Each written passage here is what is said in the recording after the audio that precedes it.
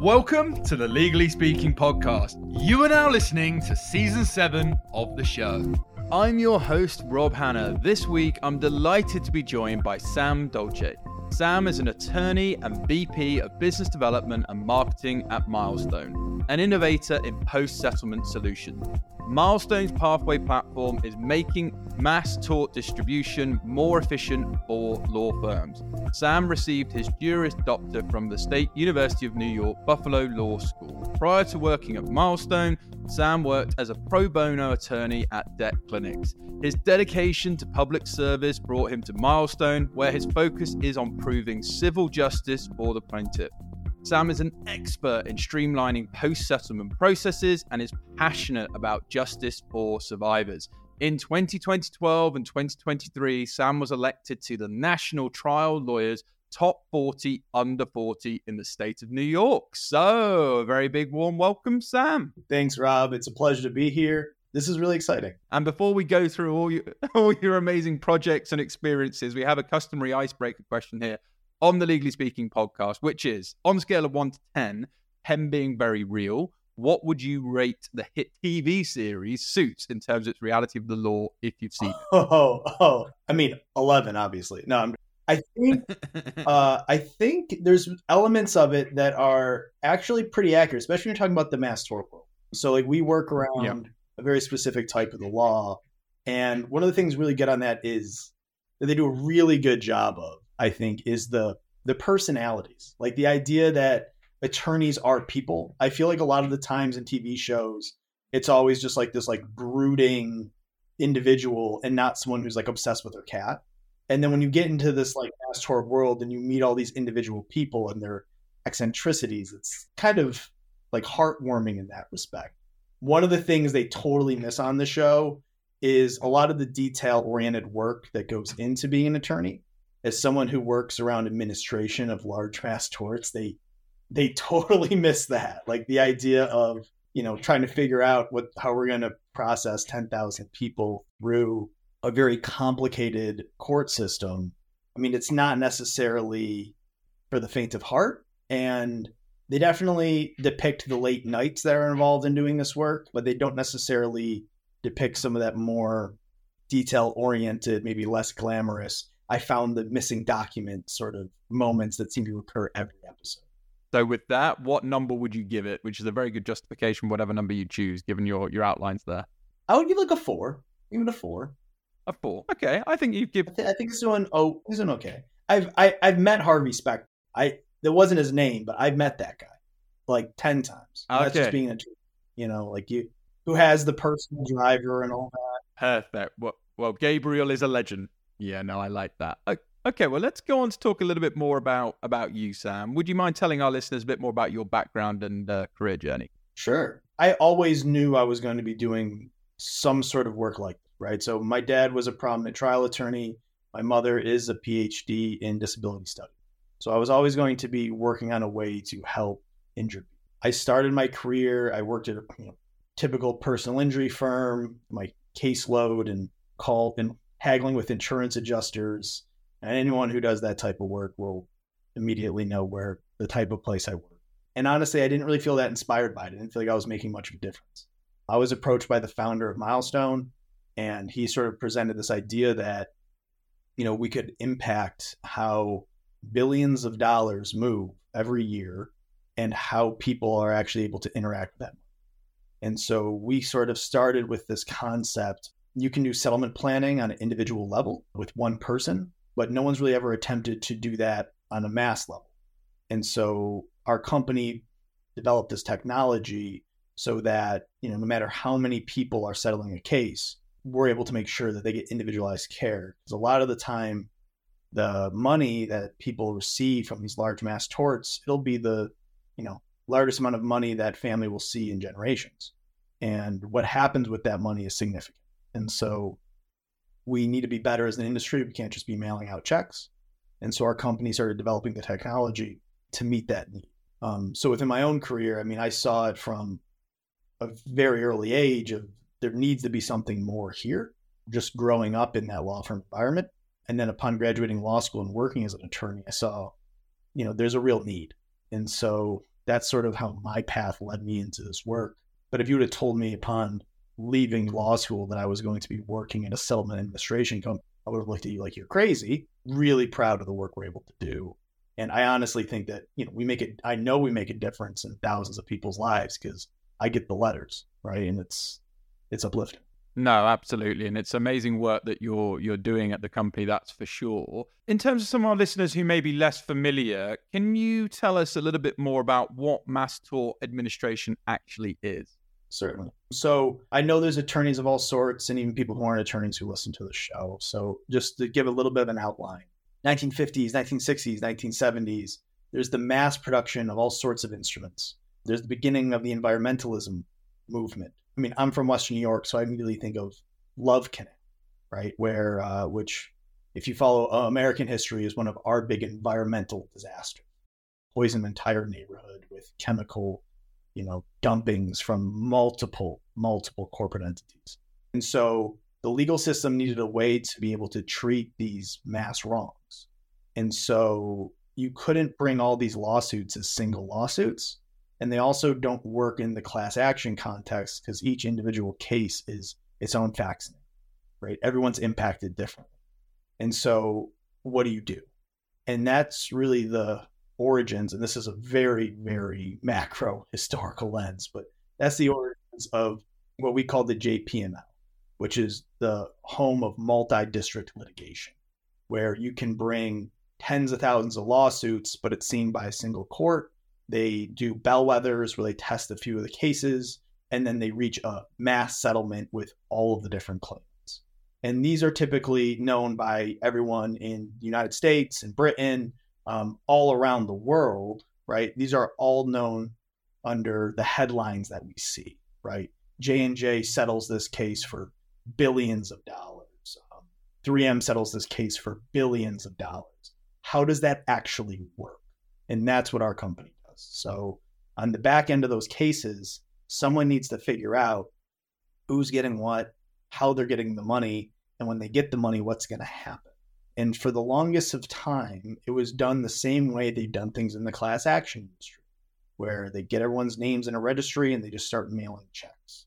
You can imagine a lot of these setups are done through organizations with technology from the mid 90s. We're talking like emailing Excel spreadsheets around and, stuffing envelopes. And, most of the companies that we compete with have very, very large mail. And we came into the space sort of with the hope to, for lack of a better term, disrupt that. The idea that, we can turn this into a digital medium. We produce like real style animated videos to sort of explain to people the different financial benefits that could occur, give them resources they can call, and making it all mobile friendly. Because most of the people that interact with these types of lawsuits, they'll have access to the internet and they likely will have a smartphone.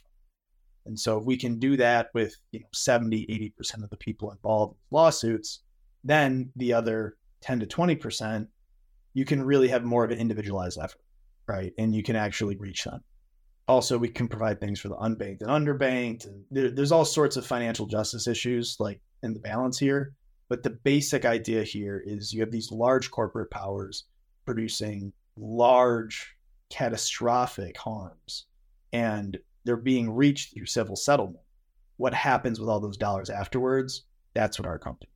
Yeah, and it's really, really important work that you're doing as well. And, obviously we're partnering with Clio, and, really legal tech to utilize for good is absolutely something I support in terms of transforming the legal experience for all, which is obviously Clio's mission and one that we absolutely support. And this is obviously a great example of some leading technology that's doing good, right? So I want to talk a bit more about... Yeah, just to build on that for really quickly. I mean, this whole legal process for the actual individual going through it produces its own traumas. Like, it's terrible, right? Like you're dying of cancer and yada, yada, yada. And like tools like Clio, right, which help produce better communication with the client, better document management. They don't have to tell their story 10 times because there's already a timeline built into the case file, right?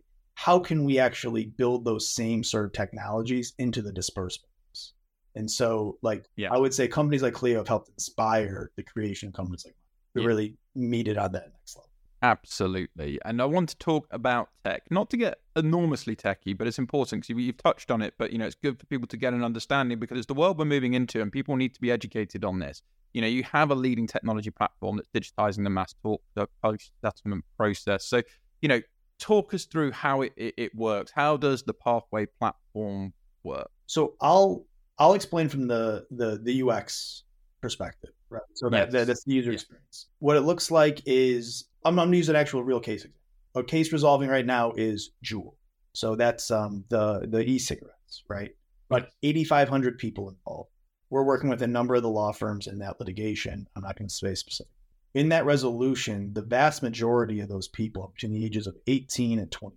That means they're likely in school.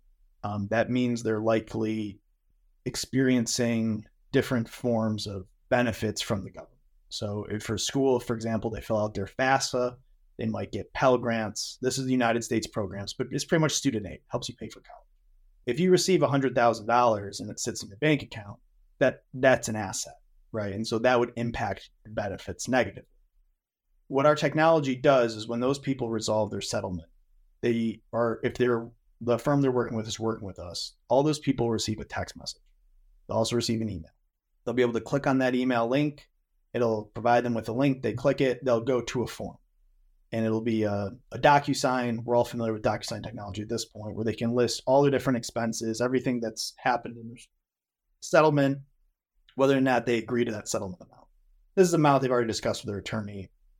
It's more so for data collection.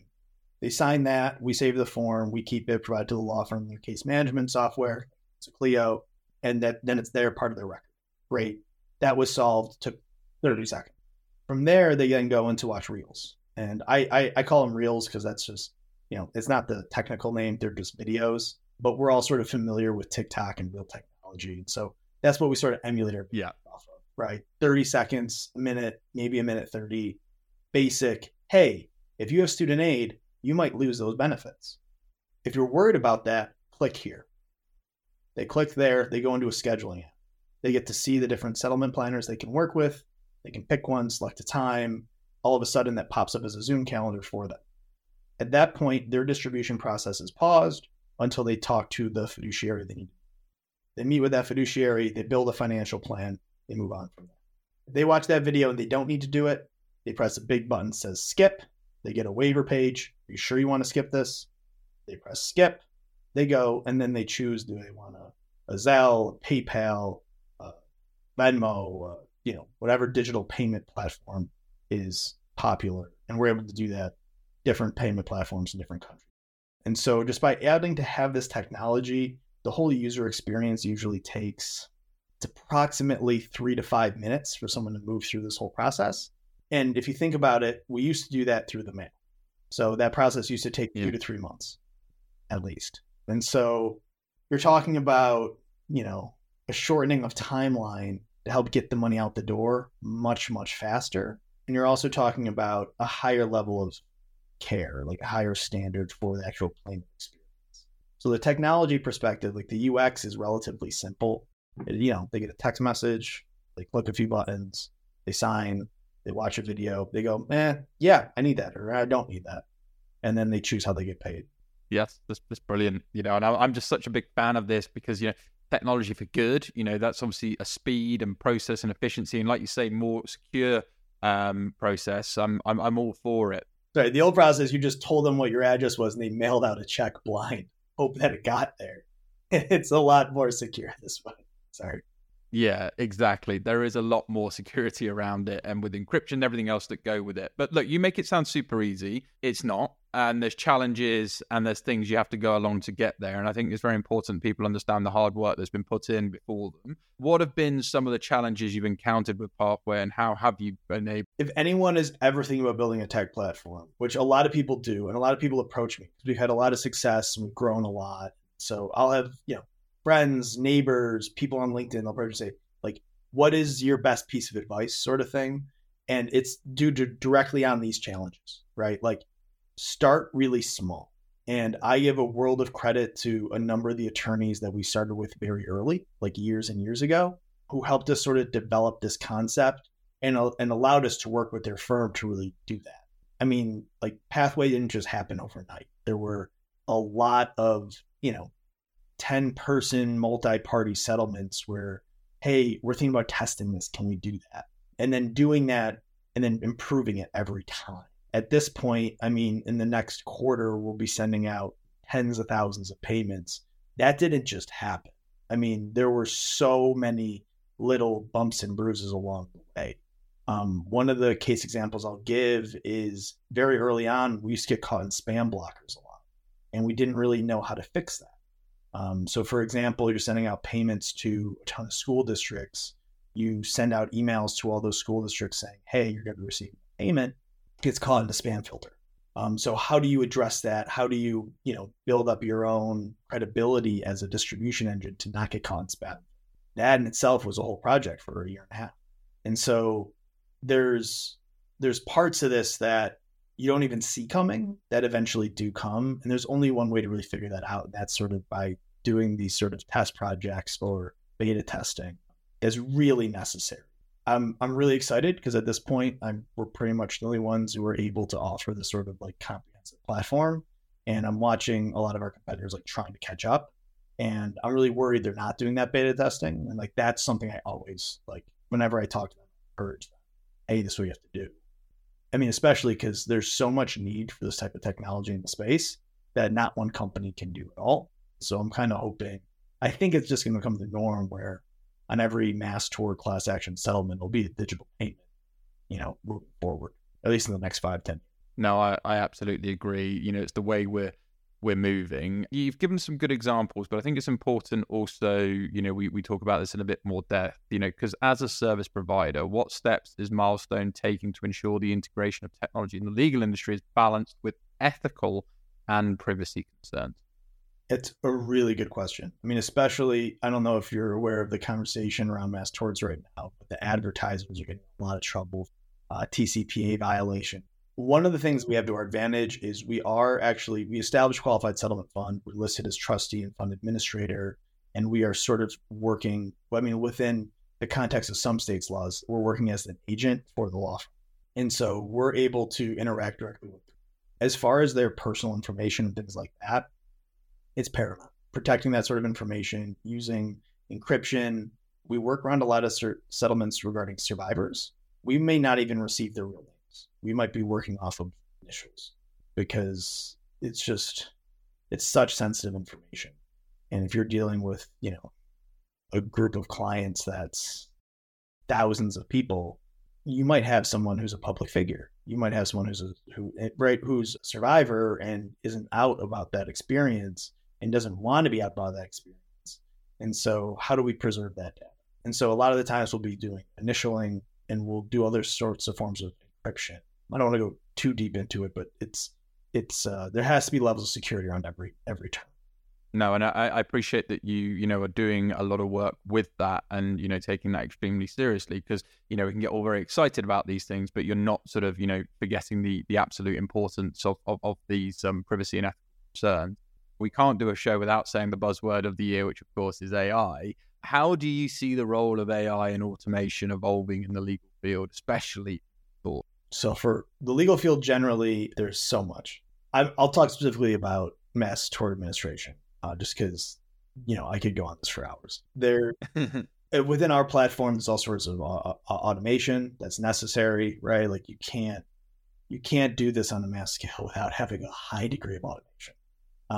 And I mean, AI is such a big, broad category of different things that function. But within our process, I would say the most sort of like smart technology we have, AI technology we have, is that automation process. So the idea of you're in that data art center, you're combining all these different fields, worlds, and then you're just building it. Like all of a sudden, 10,000 statements are created in a blink of an eye. And that's being done through a computer that's much, much smarter than myself.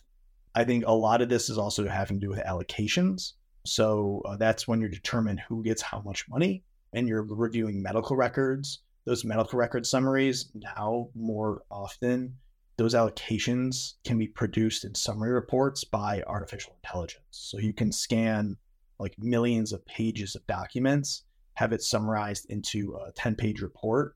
And so the court-appointed neutral who's reviewing all of that can just review the report. They don't have to review 10 million documents. And so like those sorts of technologies are making our side of the business happen much faster. As you can imagine, reading 10 million documents takes a lot of time. Yeah, just a bit. Mass torts generally, I'm really curious to see how that impacts the defense bar. Specifically, a lot of, I went to State University of New York for law school, right? A lot of my friends immediately went and worked at big firms in New York. A lot of their first jobs are, for lack of a better phrase, you're chained to a desk and doing doc review, right? You're just like a billing machine. What are those rules going to look like in the future if AI is able to review those documents faster, and then you're just there to review that work? If those hours are greatly reduced, how does that impact the business model for those large defense firms that have whole rooms of young associates who are just billing doc review hours? That to me is going to be a really big question in space. So there's all sorts of ways that AI is sort of impacting this. On the administration side, it's a lot for good. You're talking about the ability to use this technology to limit the amount of people work that has to be done, so the distribution process happens that much faster. Yeah, this is incredible, and this is why I'm such a fan of it, right? Because the speed and the ability to affect change in an industry with AI is like one of the greatest revolutions I think we're ever going to see, and that's why I think it's a super exciting time for the legal world. So right now with the allocation work, that doc review work, the price of it is still, it's a little bit more expensive to use the AI than do it manually, but the computing power every year becomes less expensive. Like it used to be twice as expensive. That was like 2 years ago. Now it's pretty much the same price, but 2 years from now, it'll be half the cost. And then 10 years from now, so they need to build up that sort of, there's some practical concerns to make sure that it works across, every litigation. But it's definitely getting there. And it's kind of cool to be right here while it's all sort of happening. It's one of the things I never thought I'd get to do as an attorney, is be on the cutting edge of anything. Like we work on precedent, but all of a sudden it's like, oh no, we get to build the future. It's kind of fun. Oh, it's hugely fun, and I'm here for all of it, and I'm excited for all of it. Again, just to go a bit deeper, how does settlement planning and financial planning play into Pathway? It's a really good question. I mean, it's the main reason why I do it. I can't tell you how many families' living rooms I've sat in and sort of had to build that financial plan after a really traumatic experience. Every mass tort is dealing with somebody who's really been through something. The money is never worth it. I think that's probably one of the biggest mischaracterizations of personal injury law, mass tort, class action. Any of it is the money's never worth it. And these people have been through a lot. The financial planning element of this, a lot of it has to do with that benefit preservation conversation I had earlier. I would say even more of it has to do just with the real human implication. I would say most people in the world are working hard for a paycheck. And that paycheck is usually a couple hundred, maybe a couple $1,000. All of a sudden, we have the responsibility of sending, tens of thousands, if not hundreds of thousands of dollars, if not millions of dollars. And if you just mail that check to somebody, that's not necessarily a good thing. That can actually be a destructive force in that person's life. And I've seen this like firsthand. Our responsibility to do, in my mind, as attorneys, is to zealously advocate for somebody, but then also make sure that zealous advocacy means something. And so when we're distributing that settlement money at the end, if you don't have a planning component to it, like what are you really doing? You can hold a large corporate entity responsible and make them pay billions of dollars, but where does that billions of dollars go? And how does it impact the people that were actually harmed? Like those are separate questions that our legal system isn't really perfectly constructed to answer. And so that's sort of where companies like ours kind of come in, is to sort of try to provide some answers. Like, yeah, if you're getting $100,000 and you're a student and you're worried about your financial aid, you can talk to somebody. You can talk to them for a half hour and sort of build a financial plan and structure those funds so that it won't impact your financial aid. And then maybe when you graduate, you'll have some money to start your business, or maybe you'll have some money to pay a down payment on the house. Those are the types of conversations that we do. And I like to think like each person that we're able to contact to that intimate planning work with, like that's one working family that's going to be a little bit financially better off than we didn't. And so it's a complex because it's one-on-one sort of conversations that need to happen thousands of times, right? But it's not like anyone is less important than another. And even if you're getting 30 grand, I mean, $30,000 to most people in the world is, that's life altering. Maybe not life changing, but it's definitely life altering. And so like, how do we approach that? And it's kind of shocking to me that for decades, the approach to that was, yeah, we'll mail them a check. Like, it's not good. It's not. And so like, that's what we're sort of there to answer. No, and I think it's a really robust answer. And it comes back to the Clio Cloud conference I was at earlier this year, where they're talking about the introduction of technology actually going to enable businesses, legal professionals, those within the industry, to be more human focused.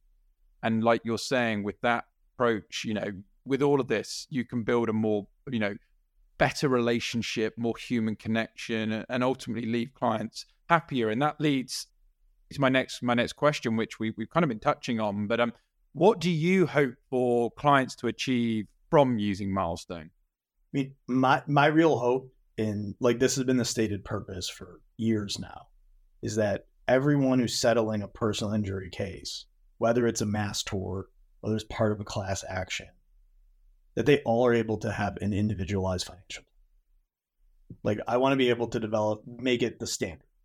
And maybe it's through Milestone. Maybe one of our competitors figures it out better, faster than we do. I don't think that will be the case, but I just want that to be the status quo, right? The status quo for 5 decades was mail the check, just get them out of here, mail it, right?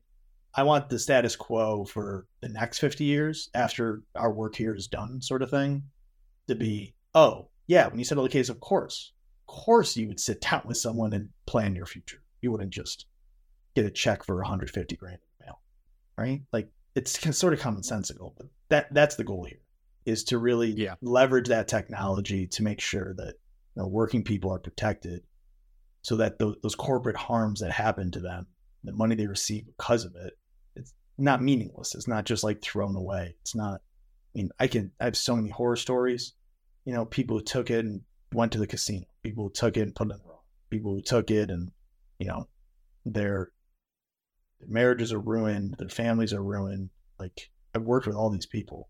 It's hard. Just getting money doesn't necessarily make it all better. No, exactly. I think it's really well said. Your CEO, Amy, was quoted in Law Dragon as having said, at Milestone, we recognize that business thrives, but all involved when it's treated as a relationship rather than a series of transactions. So, what are your thoughts to that quote? Well, I adore Amy. She's my partner. She's amazing. She's a great CEO. And I think she kind of hits the nail on the head. I mean, when you're talking about anything in any business, it's based upon the relationship that you build directly with your clients. And whether that's the law firms that we work with, right? And like, we make sure that their businesses are able to thrive because we take on a huge aspect of what their office is attempting to do, but not really able to focus on, right? They're predominantly focused on the litigation, win the case, right? After the case is resolved, they don't have time to do all this stuff. They have to go back and win the next case, right? And so like, that's really, there's a relationship there, a relationship of trust that we have to build with them over time. But then ultimately the relationship with the end client. One of the things I'm really proud of is like, if you go on our Google reviews, they're all 5 stars. And that doesn't matter whether they're lawyers we built those relationships with or individual clients, right? And that's really hard to do as a growing company, because especially working with people who are experiencing trauma, right? And like, who have really been through it. A lot of those people, some people would say are at points can be irrational. I would say they're rationally reacting to trauma, but it can be not always the easiest client base to work with.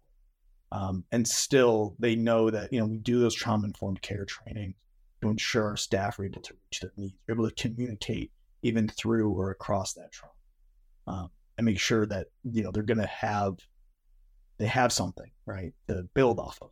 And so I think really like her point of focusing in on the relationships, it's something that I don't think we oftentimes see in tech is still the emphasis on being a relationship business instead of, normally it's just like build the latest, coolest thing and make it look sleek and fancy.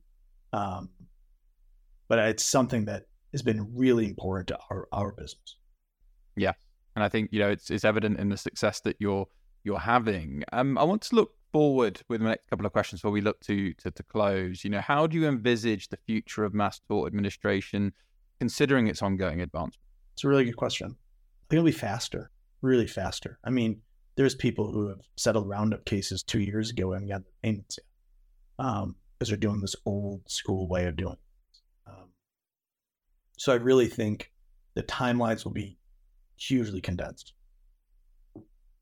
The other part of this that I hope to see is I think it'll become more about the end user and less about more, for lack of a better phrase, just clearing a queue. Because right now, a lot of the times the feeling within the court system itself is we have so many cases. How are we going to handle? Right? That's the question that's asked. How are we going to handle? And what I'm hoping is we can advance this technology to the point where that's not the question that's asked. The question that's asked is, how are these people going to be impacted? Because that's really, the reason why we're asking the first one is on necessity, right? It's we don't have the current framework to meet this huge need. So how are we going to handle it? But if we can figure out how we handle it, we can build the technology so that that's not the question. It's how will these people be impacted?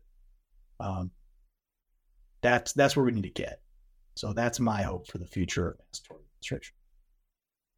Yeah, and I absolutely love that, and we as a show fully support that too. Okay, what plans do you have for Milestone, sort of in the near future? What can you let us in on? Ooh, do you want to be the first to know? A lot of this is not public. This isn't even. I'm not even sure I'm allowed to share. But I think I'm. We're working. All right. At some point in 2024, it'll go live. We're kind of. Again, it's important to test things slowly but surely, a little bit at a time. But we will, like, our future will show. There'll be a full client dashboard. So every client and every mass tort that we work on will be able to see everything that's going on with their case, how much money is coming, when it is coming, what their liens were, how the liens being paid were, whether they're doing settlement planning, if they are doing settlement planning, where their structure is, where their trust is. All that will be in one little dashboard you can access on. That's what we're building right now. And that, to me, will be the real future. And my hope is that, when we work on these bigger, more and more of these large mass torts, that'll become the norm for the client experience. Like if you're resolving in a mass tort, you'll just be getting a text message. You get to click on a link and it'll show you everything that's going on in your case. You get a unique login and you can just go and check up on it. And if there's anyone listening who does mass tort administration, they will tell you that sounds like some outlandish dream. And once I show them how it works, this is not a lie. The administrators who do this work, they start crying. They're like, what? It's beautiful. It's really, we miss a lot of kids' soccer games. And so when you figure out a way to do it properly, do it more efficiently, it means something. Well, you're passionate, and I can feel the passion. And, when you found a problem and you really want to be, forever focused on the solution and getting better and having that passion driving through, there's undoubtedly why you're going to stay ahead and continue to do great things with Milestone. Undoubtedly as well, and finally, you would have inspired some people today. So what advice would you have for those looking to move into the mass tort industry? Oh, it's a good question. Talk to people who know. It's a really... there's a lot of money moving around, especially of late. There's just a lot happening in mass torts. I mean, I've heard people use the phrase, it's the golden age of litigation, the golden age of mass torts happening right now because there's so many large lawsuits happening. If you're a young attorney and you're interested in this world, I would start by reaching out to people who are experiencing it. I welcome you to reach out to me or do some research, reach out to anybody else. There's so much happening here. And I mean, if you watch any Netflix documentary about the latest civil litigation project, whether that's, the Ben Crump one, the Ann Andrews, the opioid one. There was just a recently one on Juul. I mean, there are lawyers who are making that work happen. There are people who are on the ground doing that work. And that's who we work with. That's the mass tort. So if you feel really passionate about being part of that, larger change, I mean, my role within it is minuscule, right? But I'm really proud of the fact that I play a role in sort of holding those corporate entities accountable, even if my role is just paying people at the end, right? It's like you're still a part of that. And there's a real sort of camaraderie around that that's built. So if you're really interested in this world, and start talking to people who are, live it, breathe it, do it every day, you'll start to see that, we're a pretty tight-knit community. And we generally, I think we do an okay job looking after each other. No, I think you do a phenomenal job. And you touched on it there, but more directly, where can our listeners learn more about your career or Milestone? Where can they find out more? If they want to get in touch, what's the best way to contact you? Shout out any social media or website links, and we'll also share them with this episode for you too. So our general website is www.milestone7th, SEVENTH.com. Seventh, like the Seventh Amendment, or those American attorneys listening, right to a civil trial. You can also always reach me on LinkedIn. It's LinkedIn /Sam Dolce. Yeah, I think those are probably the two easiest ways. You can, my email's on there. My email's on our website too. We're generally available around. This is such a niche space, but it's such an important. And so I'm really, really excited to be able to share it with you. Yeah, and we're grateful for you taking the time to share it with us. So thank you so much, Sam. It's been an absolute pleasure having you on the show. Wishing you lots of continued success with Milestone and your career. But for now, from all of us, over and out. Thank you for listening to this week's episode. If you like the content here, why not check out our world-leading content and collaboration hub, the Legally Speaking Club, over on Discord. Go to our website, www.legallyspeakingpodcast.com, for the link to join our community there. Over and out.